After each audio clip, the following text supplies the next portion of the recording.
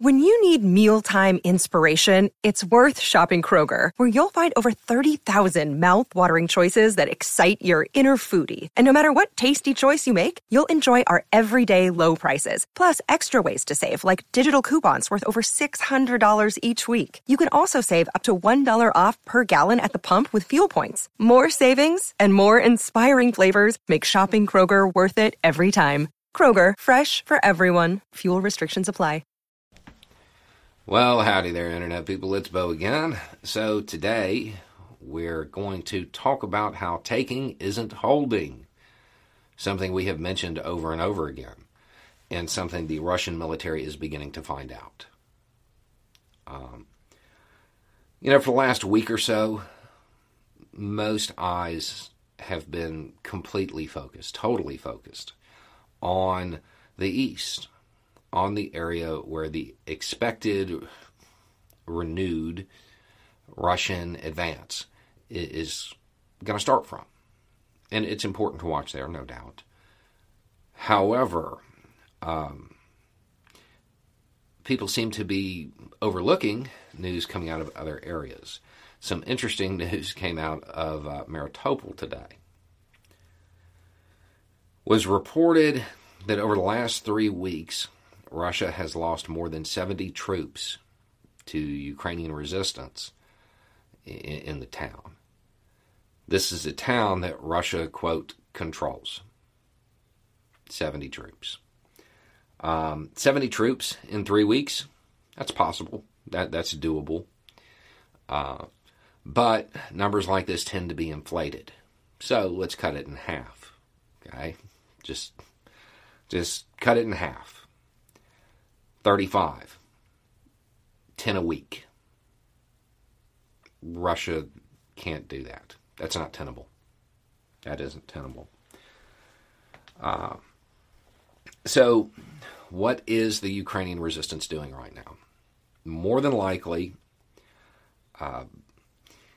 this is either one very well-organized group or a bunch of semi-organized groups operating independently. They probably have people who are just doing surveillance, who never touch a weapon of any kind. They're just figuring out where the patrols are going to be. And then they have the other crew that shows up and does the work. They're doing this at night when the Russians are out doing their little patrolling activities to assert their authority. This undermines their authority greatly. It's worth noting that while I can't find this in any of the reporting, I'm certain that it's occurring. This resistance group, or these resistance groups, are better armed now. Because every one that they send home, they're keeping some of that equipment.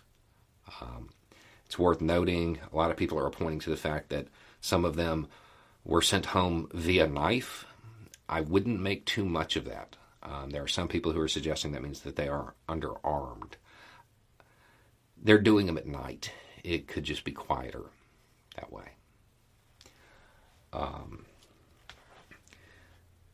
This is the type of low-level harassment that breaks militaries.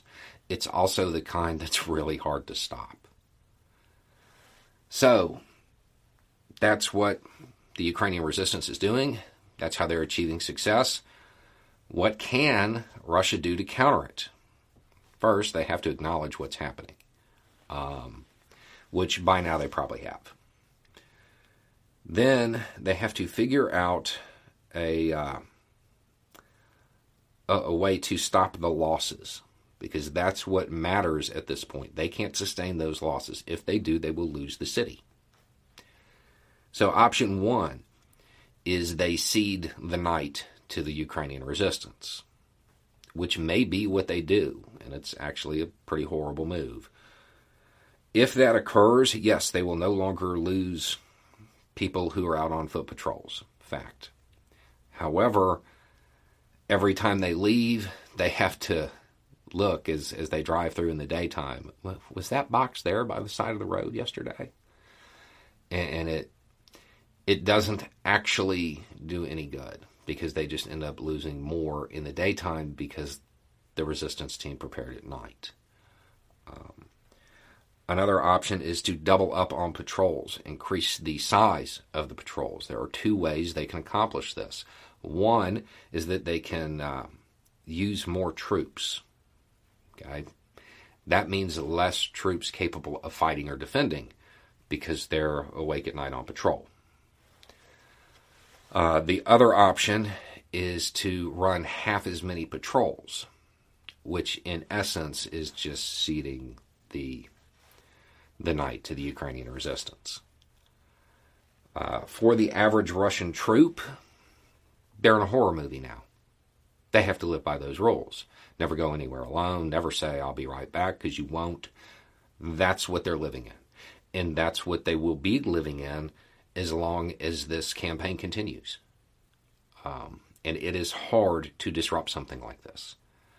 Because if you are the occupying force, the opposition, the resistance, they can hit and miss. They could spend, days planning something and then just be like, yeah, never mind, this doesn't feel right, and walk from it. If you're the occupation, you can't ever miss, because every time you do, you lose somebody.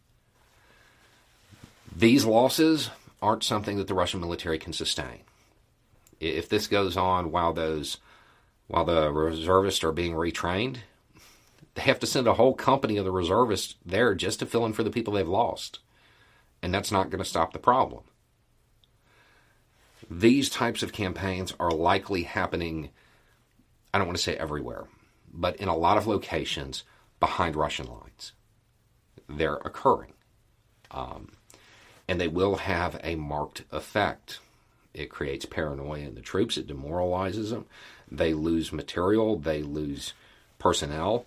They can't maintain the fight. It's hard to take the offensive. It's hard to regain the initiative if you're being hit from behind.